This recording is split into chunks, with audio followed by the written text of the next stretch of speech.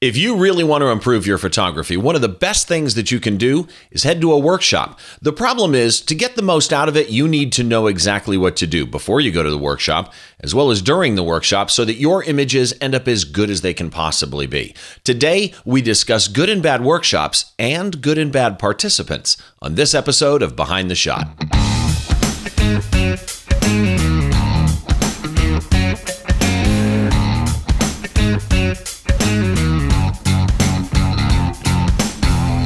Hi, welcome to another episode of Behind the Shot. I'm your host, Steve Brazill. This is the podcast where we try and get inside the mind of a great photographer by taking a closer look behind one of their shots. And I watched a conversation the other day on Facebook about how people improve their photography by going to workshops.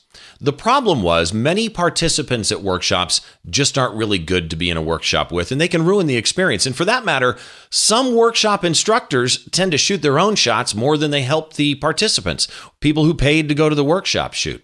So I thought, really, if you want to get behind a shot and all the people trying to improve by going to workshops, maybe we should dive into this a little bit. And I thought, who better than somebody who leads some of the best workshops that there are, and that's Rick Sammon. Rick, how are you doing, man? Well, thank you so much, Steve, for having me on. It's always fun. And I think this is a great topic because, I've been doing workshops for about 20 years and, and I've seen it all, my friend. I can imagine. And it's funny, you were in the conversation that I saw on social media about good and bad workshop participants, and you did a blog post on it. And that is kind of what started you and I talking about, why don't we do this into a podcast? And there will be a link, by the way, in the show notes, thisweekinphoto.com, find Behind the Shot and find episode number 21. And the blog post I'm talking about will be in the show notes with the information on this, along with a bunch of other stuff on Rick and stuff like that. So, Rick, you are, first of all, I should say, you were a previous guest on Behind the Shot. We did one of your Route 66 shots. Yep. It was episode number 8 that you were on. And let me just give a quick synopsis, quick introduction of you once again. As far as I'm concerned or know about, you are the most published photographer probably out there. 35 something, almost 40 books. It's going to be almost 40 by next year. I'm going to have a new book at Photoshop World. Wow. And Speaking of Photoshop World, you are a Kelby One instructor. Yep. You've got 13 classes online at Kelby One, but also you teach at Photoshop World. We mentioned that you do seminars. You do workshops. You are a Canon Explorer of Light, which is a rare thing. Not many people are, but I've actually had 3 of them on this podcast. And you are, by the way, I've never asked you this. They call you the godfather of photography. Where did that come from? You know Trey Ratcliffe? Sure. Okay, so... Not personally, but I mean, I know who he is. Yeah, so Trey Ratcliffe, amazing photographer. He came out with this book, My World in HDR, or something like that, about I don't know, 8 years ago, something like that. So he was going to be in New York speaking. So I went to interview him when I had my own podcast. So I walk into the room and he said, Rick, it's such an honor to meet you. You're the godfather of photography. I love that. And it's fitting because you've been around. You've been doing this for how long? Well, he's a kid. I'm 67. He must be in his 40s or something like that. So I could be his godfather. Yeah, you never know. I'd love to get him on the show at some point in time. That would be awesome. He's an amazing photographer. What I like about Trey Ratcliffe is he has an eye nobody else has. I mean, when you see his pictures, he has a very unique voice that is Trey Ratcliffe and Trey Ratcliffe only. That is true. So I mentioned your books, and there will be a link to, again, your website, your social media stuff in the blog post. But your books, you've got composition, pre-visualization, and all kinds of stuff. And I think that really, some of those book topics are really kind of, to me, what workshops are about, right? I mean, your books are not coffee table books of just photography. No. They are instructional. Well, people go on a workshop to learn, and they want to see, what I'm seeing. So, I'm there with my camera. I take a shot and I show the people, the lighting. For example, so in one of the pictures, or 2 or 3 of the pictures that we're going to be showing, one of my ideas was, okay, the light's coming from this way. I say, move around the subject in an arc like this to see how the shadows are changing. Right here, it's very flat lighting, so, the lighting's not going to change, or the shadows aren't going to change. So I go around quickly taking snapshots, not looking for gesture, which is the main thing, right? and showing the examples. But there are instructors, like you said, who have to get that perfect shot first before everyone else shoots. And I was actually on a workshop as a co-leader with someone, and this is what the person was interested in doing. And I said, I'm never going to do a workshop with that person again. See, I don't understand a workshop instructor caring more about their own portfolio than they do about the people who want to learn from them. I mean, in radio, I've been in radio for 37 years. In radio, we have, a kind of a standard rule, and that is respect your audience. They're listening to you driving. They're spending their family barbecue time listening to you on the radio. Respect what they're doing and live their life with them. Yes. And that doesn't happen in photography. Well, it happens sometimes. One of the pictures, I don't know if you could find it easily, but there's a picture of me teaching that we're going to be showing. It's not the greatest lighting, but I'm like directing the subjects where if we were photographing this cormorant fisherman. We could get to it later, but basically, you see, I'm like directing the subjects, trying to give them all my vast Godfather years of advice. There you go. So what I'm doing is I'm saying, get down low, see eye to eye, shoot eye to eye, so the person looking at the picture can relate more to the subject. And, I'm saying, watch the background. So I'm ensuring, I want to make sure, and any one of my workshop students, Steve, who's listening to this will tell you this is true. In every situation like this, before we leave, I say, is everyone here 100% happy? And if they're not happy, I say, well, take the shot again. But that's one of the chants on my workshops. And when we do get into this shot later, and there's a lot I want to actually talk about on this shot, and I'll wait because there are some other things that I want to go through. But if you could give me an idea as far as workshops, when you're dealing with workshops, are we talking about workshop leaders? Are they instructors? Are they guides? Are they both? What do you do about all of that? Well, in China, we had two. In China, we had two instructors. My good friend Ken, I have to read how to spell his name. It's Koshkela, Ken Koshkela. And so we were the leaders, but we had actually four guides, two main guides and two other guides that were helping us make the pictures. And our other guides there, Andy Beals and Mia, his wife, and our other assistants, we actually had, in some situations where we couldn't, they speak Chinese, in situations where the subjects weren't as close as we saw in the recent picture, the subjects had cell phones. So like on the rice paddy, so if they're far away, we're directing them via cell phone. So, I say, when you go out to a place like this, you should think like you could think like you're Francis Ford Coppola, a director. What are you going to do to make the picture? You're just not going to stand there, and take the shot. This picture, by the way, never would have found this place. This is a remote location in China.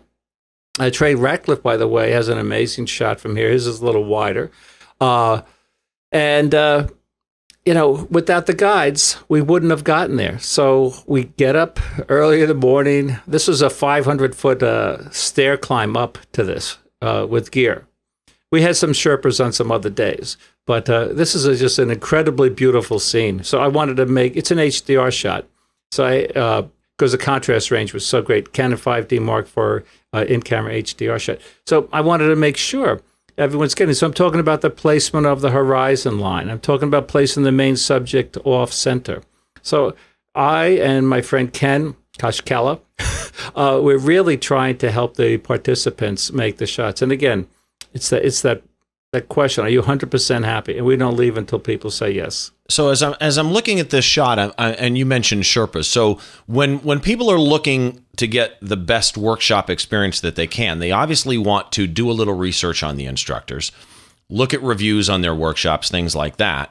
But I'm guessing also you need to know, based on where you're going, is it just a guy that happens to live in China that goes, I'm going to take everybody here? Or do they have proper guides and proper assistance to get the gear and the people where the best locations are? Well, we always find the best guides. And I do a lot of research, Steve, on the guides. These people that we work with over there, we're going to be looking at some of these cormorant fishermen there. They're two brothers. We wound up in their house actually afterwards, and they're posing for us. And these people are just so good. But it's the same thing if we do. If you go to Iceland, right? If you go to Iceland, you want to know what time of day you should be here to get the best light, for the capture the light at the waterfall. Or if you're going to, we're doing a workshop coming up on the Oregon coast. We plan this at low tide, so all the starfish and the sea anemones are exposed. So we know, we tell the people, okay, you have to wear Neos, waterproof boots.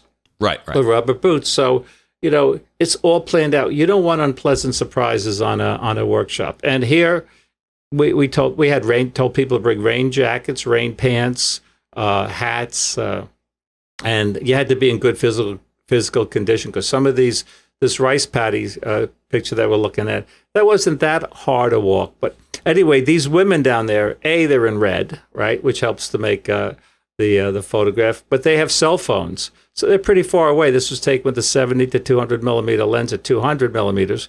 So we're, in composition, you were talking about this before, separation is so important. So we wanted them separated from the walls of the rice paddies, but we also wanted them separated, and we wanted to get a reflection. So we're directing them. And it took a little while, but, Wait. So you're calling them on a cell phone to tell them move to your right? Right, left, backward, forward, separate. Yeah. We're making the picture. I would say, we're on this little hilltop, and they were down. They couldn't hear us if we were screaming, right? Hey, move to the left. So they had cell phones. So when you're doing a workshop, and when somebody's looking at going out on a workshop, and you're going to be traveling to photo locations, right? Right. The travel to these locations, is that something people should consider too? Is the person getting a bus to take everybody? Is it a bunch of Ubers? I mean, yeah, we organized everything from when we got picked up. We were in a nice, very very nice bus. Everyone felt like they were in business class. And you do want to find out in advance. You don't want to be crammed in a bus. You don't want to be crammed in a small little SUV, right? Although we did take SUVs up to one of the mountains. So again, I don't think you want to have any big surprises, unpleasant surprises for the students. The food is very, very important to people, right? People have dietary restrictions. So when we send out something, the questionnaire, are you allergic to anything? Do you need Diet Coke like Rick, who's addicted to it? I've got one sitting next to me, actually, as we speak. So hey, look at this. I have my Diet Coke here. There we go. They should sponsor this now. They should sponsor that. And they don't have Diet Coke in China, but they do have Coke Zero. Anyway, surprises. You don't want the people to have surprises. Actually, I did one workshop, and we get this a location, and the guy said, "Okay, everyone has to share a room." That was a big surprise. So I'm not doing workshops with that guy. So I think you want to, people who are listening to this who want to go on workshops, look at the possible pictures. Think about how you could make similar pictures or your own pictures, and you don't want any unpleasant surprises. So let me ask you a question, because when you're talking about workshops in general, the instructor plays such a huge role. And you mentioned you had on your China one, you had you and somebody else that were doing it. And a lot of times there's more than one instructor. Yeah. But let's say I have never been on a workshop and, oh my gosh, I really want to go to China, or I really want to go to Iceland, or, the Masai Mara or something like that. And I've never been, and I'm looking up instructors, and I'm trying to figure things out. What should people expect reasonably? Because some people have unreasonable expectations. I understand that. But what should people reasonably have in their mind to expect from an instructor? Well, first and foremost, to learn a lot. Okay? So you want to go in the YouTube channel. Like you could see, like here's a picture of me. I'm letting everyone stand in front of me to get the shot, and I'm standing behind, because I don't want someone to say, "Oh, Rick Salmon, he's in front, grabbing the best shot." There's my friend Randy Hanna, by the way, in the blue shirt there. He was actually a professional photographer who came on the trip. So anyway, I think it's the photographer's personality. Like I tell people that you're going to have a lot of fun in my workshops. I take my work seriously, but I don't take myself seriously. And we like here's another example. We're directing the fishermen, talk about that separation, and I wanted to get the cormorant fisherman on the left, like separated. Look at that beautiful silhouette. That's because he's in that light. So we're directing them. Wait a minute. I need to stop you on that one and this is why pictures work so well, right? I look at this, and in my head, Rick Sammon is standing on a shore somewhere, and these guys are going down the river, and Rick Sammon snapped a picture, took a picture. You're telling me these were effectively models you were communicating with to say, you know what? You're like the guy in the foreground, right? I'm pointing at this like somebody can see me point. I don't know what the heck I'm doing. The guy in the foreground, his body shape, I don't even know if you noticed this. He is not over the shadow of the mountains. He's in the light of the mountains, but his body shape, his shoulder tucks in where the mountain silhouette tucks in. Yeah. Well, that was luck. That was luck. But we got there in the pitch dark. We're there in the dark. This was taken, I think this picture was taken at like ISO, 8,000 or something like that, because there wasn't a lot of light there. But so we're there waiting for the light to come up, and the guides that we work with there know the light. They know the mountains. They know exactly where we should stand. There were probably 12 people on this little rock. I have a behind the scenes shots, but not in the shots that you have. There are 12 of us standing there, just moving back and forth, making sure that everyone got a shot. And there were people who got different shots. Maybe they just took the picture of the fisherman in the foreground or the fishermen in the background. These guys are brothers, by the way, and they're like in their 60s. I mean, these are some of the last cormorant fishermen. But the workshop, it's fun. In this example too, we did not leave there until I said, "Is everyone 100% happy?" Because there's no reason not to get the shot.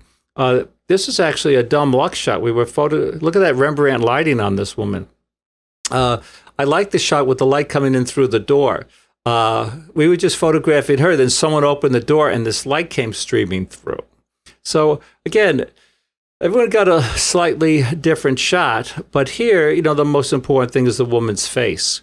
So I was telling the students, look, light illuminates, shadows define. Look where those shadows are falling. The shadows add a sense of depth and dimension to the picture. This is a very, very low light situation. Might have been, even higher than ISO 8000. I forget. I could check. Yeah, it always cracks me up though when I talk to landscape photographers that they talk about, ISO 1000. It was so dark. Yeah, right. And I shoot at 6400 or 3200. Oh, for your rock concerts, yeah. Yeah, all the time. So let me ask you this: somebody again, they're looking at going on a workshop. Yep. Or they've signed up for a workshop, right? Yep.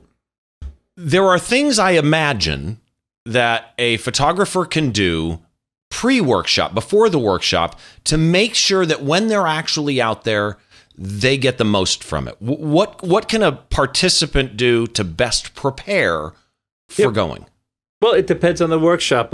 If they're going to go to the Masai Mara and photograph running animals, you could practice photographing a squirrel in your backyard, or better yet, go to a zoo and practice, see how different lenses affect depth of field, right? And maybe if you're like, there's a place at the Bronx Zoo here called Jungle World where the monkeys are jumping around, practice the action. Practice, this picture, I forget who said it, but someone said, if you want an interesting photograph, find an interesting subject. Like this man was playing this little musical instrument, but it's the light on his face. Again, I'm composing it so his nose and his profile is against that black area in the back, so we have that separation. But the light is streaming in from the side. So if you're gonna be photographing people like this, you could practice photographing someone playing guitar, in your kitchen. I've known people to actually photograph mannequins with lighting. Yes, actually, because you get the 3D effect. Yep, I actually have a book where I have some pictures of mannequins. Yeah, this picture was taken at ISO 4000. I just checked, and this one, okay. I'm going to check as you're speaking, ISO 2000, but I'm using one of these ProMaster LED lights with a little warming filter over it to light the man's face. So it was very, very dark. And this is one of the cormorant fishermen, by the way, who's posing for us. So we knew in advance through our guides, we're going to be going to their house. We're going to be able to get, shots like this. And that's what makes a shot like this is you look at a shot like this and you think, great travel photographer, captured the moment. I really get, it feels like they're just watching this guy go on with his day and capturing a moment. Almost, you know what? It's almost photojournalistic. Well, until you understand that you made the shot. You didn't just stand there and photojournalism take the shot. You used light. We make the picture. And everyone on the workshop got a similar shot. My wife got a shot like this with her iPhone. It's a little noisy, but she was able to get a shot like this. So I think the whole idea, we're in another location here with this beautiful light. I think what makes this shot is the fabric there that is kind of torn and how her face is just framed there. But everyone on the workshop in this farmhouse got this type of picture. And one thing, on some workshops, people hog, like if they really want to get a shot of the other cormorant fisherman or that woman, they'll shoot. So I, as a kind of like, I have to be the policeman. I say, okay, let's give someone else a turn. Because, we can't, you talked about respect before, Steve. The number one thing in people photography is respecting the subject. And these people are not professional models, right? They have these strangers, right, from all around. We had people from all around the country and a person from Australia. The last thing you want to do is overstay your welcome. And so sometimes I do have to be the policeman. Sometimes. I'm sitting back thinking, okay, so people now understand that they can do research on the workshop. They can understand their gear. They can understand how to add light and shoot at high ISO and things like that. But then when they get on the workshop, and I've seen this in things that I've led, concert photography workshops, whatever. When they get on the workshop, boom, it's all gone out of their mind, right? It's suddenly, oh my gosh, I have to get the shot, and the stress and the thinking and the planning goes out. So in a number of different ways, there are things that participants can do while they're there to make sure they get everything they need from it. One of which I will throw out is talk to the instructor. Tell the instructor what you expect and what you hope to get out of it. Even if it's unrealistic, make sure you make your wishes known. But what else can somebody do to get the most while they're in the workshop? Well, actually, it's funny you say that, because when Ken and I were teaching this workshop, the first thing I do is say, I say, I think I'm a good photographer, and I think Ken is a good photographer. I think I'm a good leader. I think he's a good leader. And I said, and Ken didn't know I was going to say this, I said, Ken's really bad at something. So Ken's face goes like this, my co-leader. I said, Ken's really bad at something, and he's bad at the same thing that I'm bad at, and it's mind reading. And this is what I say. We're both bad at mind reading. We don't know if you don't know what's, how to expose for the highlights. We don't know if you're not checking your histogram. We don't know. You have to show your picture. So there is a responsibility that and we send out a questionnaire, instructors, performance, location, blah, blah, blah. And the first night I hold that up and I say, we're going to send this out at the end. And there's no reason, if you speak up, the more you put in, the more you get out, that we shouldn't get, 10s on everything, because that's why we're here. You have to speak up. We don't want to hear at the end, oh, Rick didn't spend enough time with me in Photoshop. I needed to know more about adjustment layers. It's your responsibility. See, and when I used to teach computers, we got rated by every student at the end of every class. And so when I did one of my workshops, I think it was back in February or something, for the group that I'm involved with, IEPPV, you've been there before. Oh, yeah. I decided to kind of introduce that, and I created my own review sheet. And I gave it out to the participants and said, look, review me honestly. I don't care. Yeah. Instructors who do not want to be rated by their students, to me, are a problem. Yes, it's uncomfortable to the instructor, but it isn't as bad as you'd think if you did a good job. So when you're talking about, being on a workshop, You can have good instructors, you can have bad instructors. You can also have good and bad participants. So give me some examples of how people, when they're on a workshop, can be the good participant. And while you're talking, I'm going to throw some pictures up and just kind of, I'll flip through them and let people see some of your China pictures. But give us an idea of good behavior on a workshop and toss in some bad behavior. You know, what people should not do on a workshop.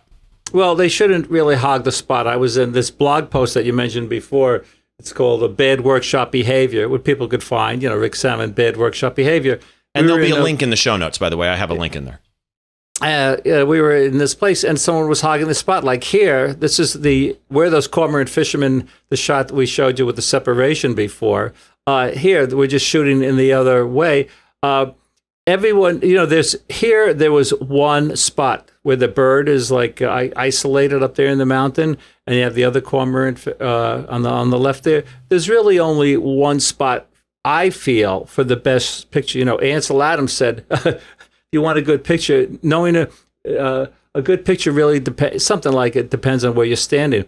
So if someone's taking, 57 pictures of this, that's bad workshop behavior. I say you have to really envision the end result, get in there and shoot and scoot, and let someone else get in there.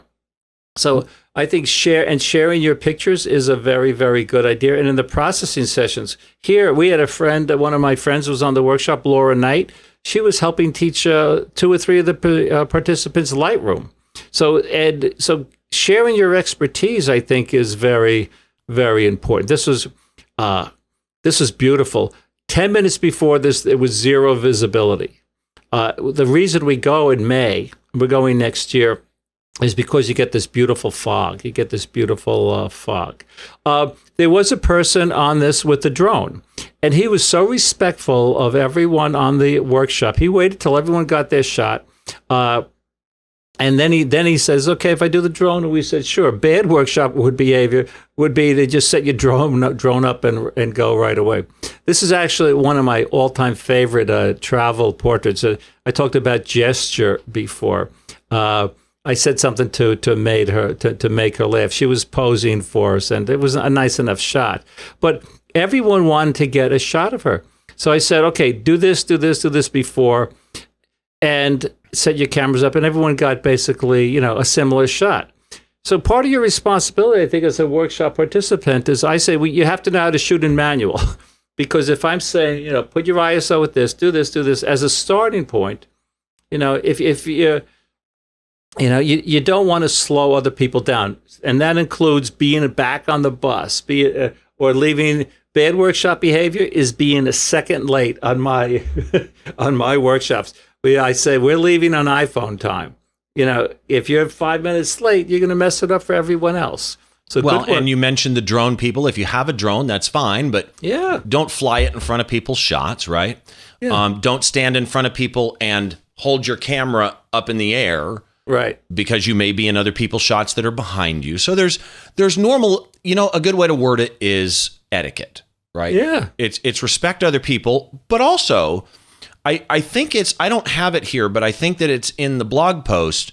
You had a photo somewhere. Maybe it's not in the blog post, your blog post, I mean, where participants are actually holding diffusers and reflectors and lights for other participants. Yep. So that's a part of the learning experience, right? If yes. Jimmy is taking a shot and you really want to learn photography, grab a reflector or a diffuser and learn how to help Jimmy take a better shot. We all help each other. And sometimes, some participant, big person like this, my friend Randy, he's helping people carry their tripods, and you're really in a team. And I think that's how you have to look at it. It's really a team effort. So we started with a shot I want to bring up. And to me, this is the definition of, and this is a saying I got from you. I quote you all the time, your salmonisms. A couple from Zach Arias that always stick in my head too, like head in a clean spot. I love the saying head in a clean spot, which is really earlier what you were talking about, where you made sure people were in a clean spot. And that is the difference between taking a shot and making a shot, right? One of your Route 66 shots at the motel, the Swallow Motel, you pulled out a hose. You asked the guy to move the car. Yep. You pulled out a hose because you thought this would look better if there was a reflection. And you watered the driveway down so that there was a reflection. So when people go in a workshop and they're helping each other out, what things can somebody do on their own? Now, in this picture I'm about to bring up, you're doing it, but what can people do on their own to make their shots rather than just take their snapshots? I think moving around the subject, to see, when you're using lights, 2 inches can make a difference. Maybe 1 inch can make a difference. So I would say move around the subject. Use your camera actually like a drone. Move it up, move it down. These people are crouching down to see eye to eye and to shoot eye to eye. You notice in this picture, everything in the scene is in focus. And I think I have, no, it's not in the pictures that I sent you. The end result of these people was shooting at a small aperture, focusing 1/3 into the scene, a little bit behind the subject.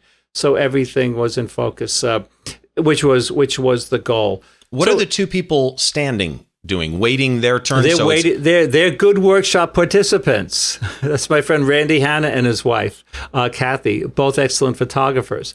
They're waiting their turns. And actually, the man in the orange saw a picture I had taken on the pre-workshop. We did a scouting mission, and he said, I'd love to get a shot like that. So these two people are working to get the shot. After that done, Randy and Catherine are going to come in, and then there's, here behind, there's the 8 or 10 other workshop participants and the guides all behind the scenes here, patiently waiting their turn to make a picture.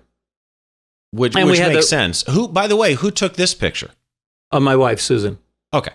And so as you're looking at this and people are trying to make shots, you're directing them. Did you direct the guy in the boat? And, again, I'm thinking workshop participants, right? And sometimes workshop participants spread out over a couple of different scenes or settings. So if their instructor or workshop leader is not there with them, what can they do in a scenario like this to get the fishermen to do what they need?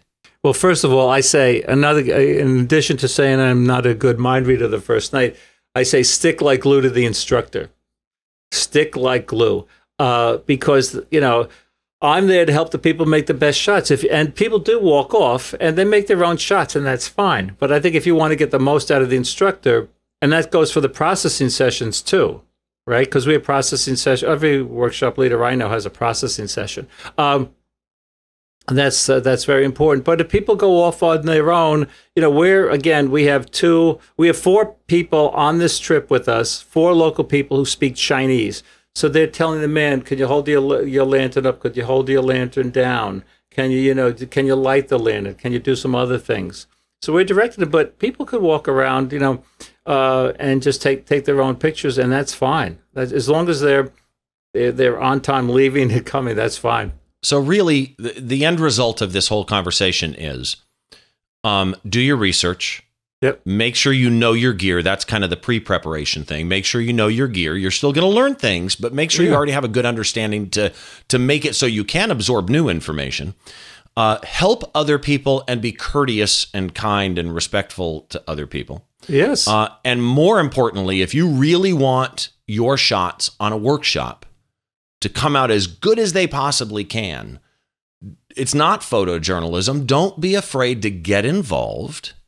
Direct, ask, request, whatever it is to get the best shot. Well, that's for my type of workshops. I have a friend, Valerie Jardine, who teaches out of Chicago, where I'm going to be this coming weekend. Also a podcaster.